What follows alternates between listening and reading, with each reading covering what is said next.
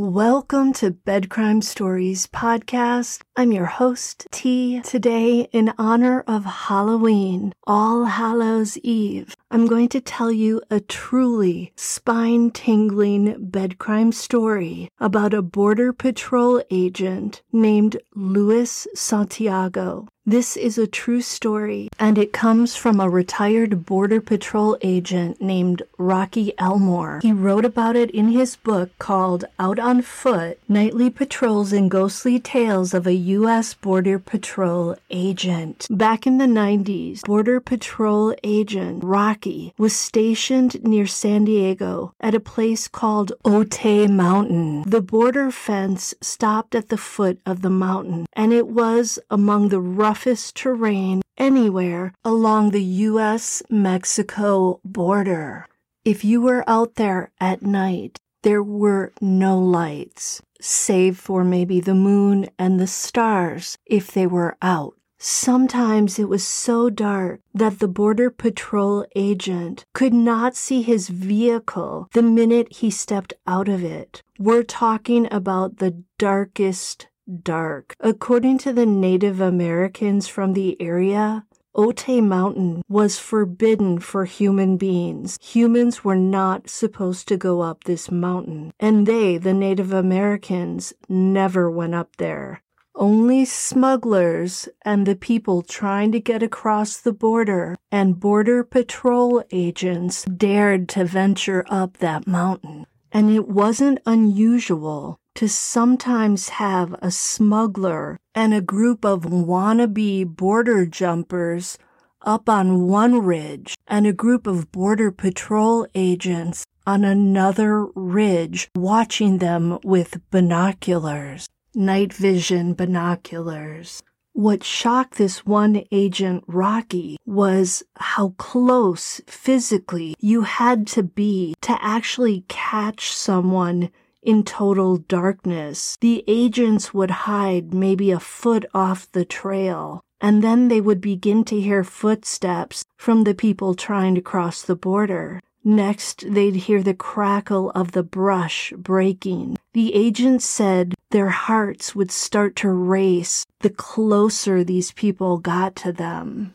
And when they got close enough, the agents would step out onto the trail and grab the first person in line, which would usually be the most dangerous person in the group, the smuggler. But even savvy smugglers would freeze for maybe a second when grabbed by surprise in the dark. You have a second then to say to them, sit down. Again, it's all in pitch darkness. The agent said it was always very silent out there, except for these occasions when smugglers and their paid border jumpers would turn up. Weird stuff also happened out there, and if another agent trusted you enough, he might share a story of something strange that happened to him out on Otay Mountain. And one of the stories agents all knew was about Luis Santiago. Agent Santiago was from Puerto Rico originally, and when he was training with the other agents, everyone noticed how worried he was about getting killed.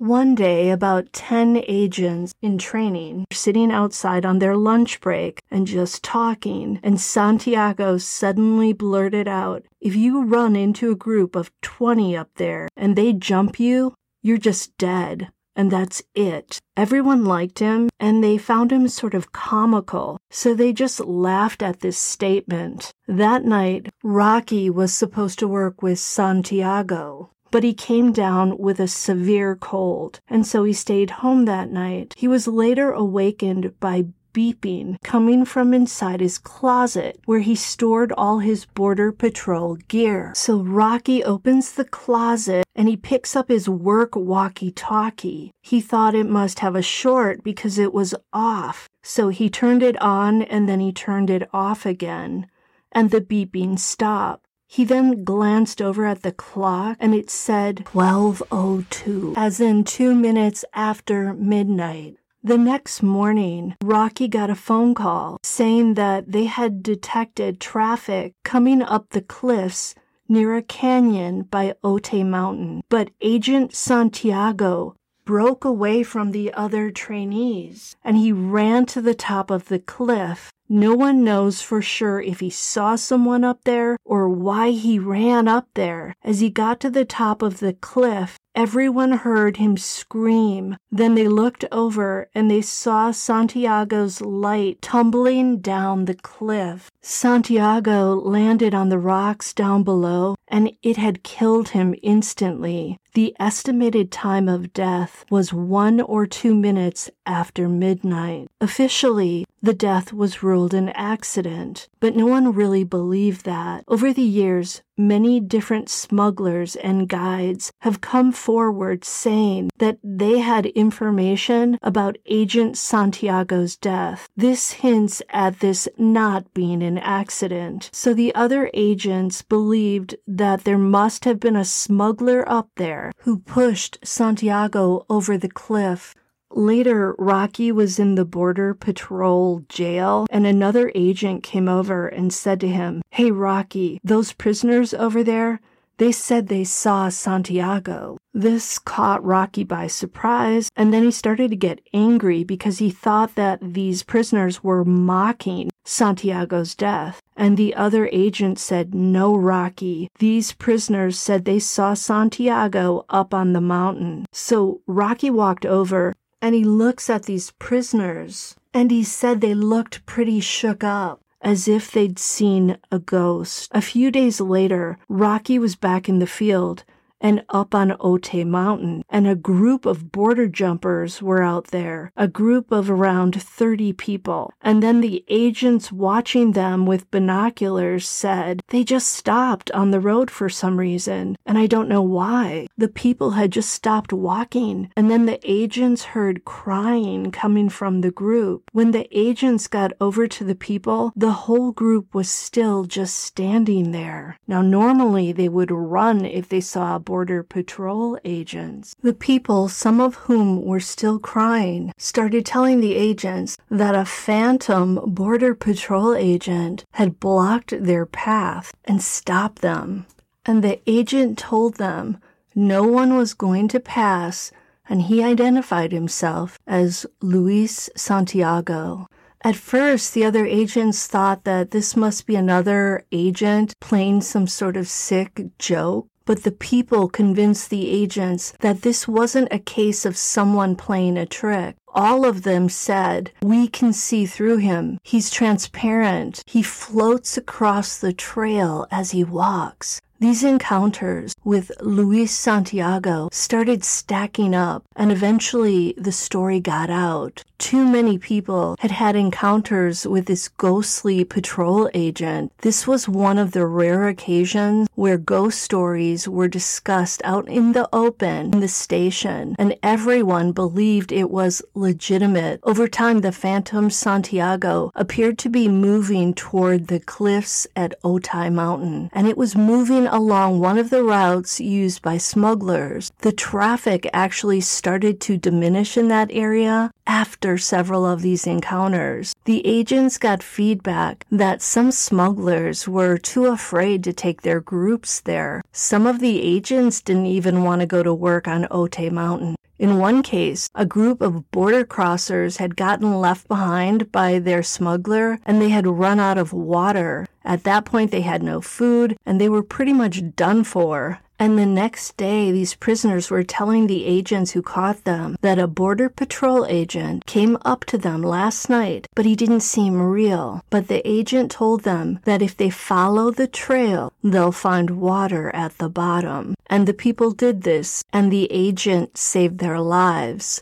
There was water down there. This made the other agents believe that Santiago's vendetta was against smugglers, not the people the smugglers were smuggling. And when he found a group that was about to perish and didn't have a smuggler with them, he would help the people. Well, one night, Rocky was assigned to Otay Mountain, and he sat next to the cliffs where Agent Santiago had fallen and died. And by that time, Rocky had heard about 10 stories about these ghostly encounters. He actually decided to climb down to the spot where Luis Santiago had died. And all of the medical equipment was still there from when they had tried to revive him. Rocky began thinking that maybe if he hadn't been sick on the night that Santiago fell, maybe it wouldn't have happened. After a few minutes, Rocky climbed back up to the top of the cliff. And then on January 22nd, 1996, there was a group detected coming up those cliffs, a group of people hoping to cross the border. Agent Arlo responded to it, and when he got there, this group of people started screaming that a Border Patrol agent was shooting his weapon and he had chased them off the cliff. 6 of the people had gone over the cliff and one of them had died instantly. But the man who died was the smuggler. So Agent Arlo, the first agent to respond, came under suspicion for being the agent who shot at these people and chased some of them over the cliff. The FBI did a paraffin test on his hands and on his weapon, and it came back that Agent Arlo had not fired a weapon. Although this cleared him a little bit, it didn't entirely clear him. So they did a lineup.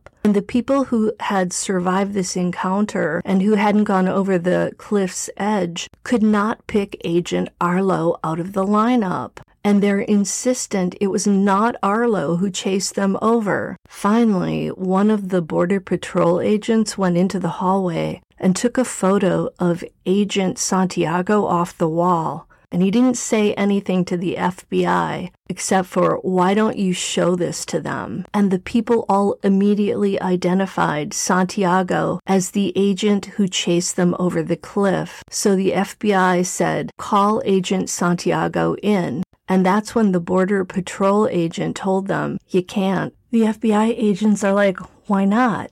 And they said, "That's Luis Santiago, and he was killed on that cliff last year." The theory that made the most sense to Rocky is that the smuggler who went over the cliffs in this last encounter must have been the smuggler who pushed Agent Santiago off the cliff when he tumbled down the mountain to his death. And this was Santiago getting vengeance for his death. No one ever saw this ghostly agent again. But the night of Santiago's memorial service, Rocky went home and went to bed. And he was sleeping well. But in the middle of the night, he awoke to the same distress signals he'd heard the night of Santiago's death. And sure enough, it was coming from his closet and from his work walkie-talkie. He looked over at the clock and it said 12:02. Shivers went down Rocky's spine. Rocky felt certain that someone was on the other end of that walkie-talkie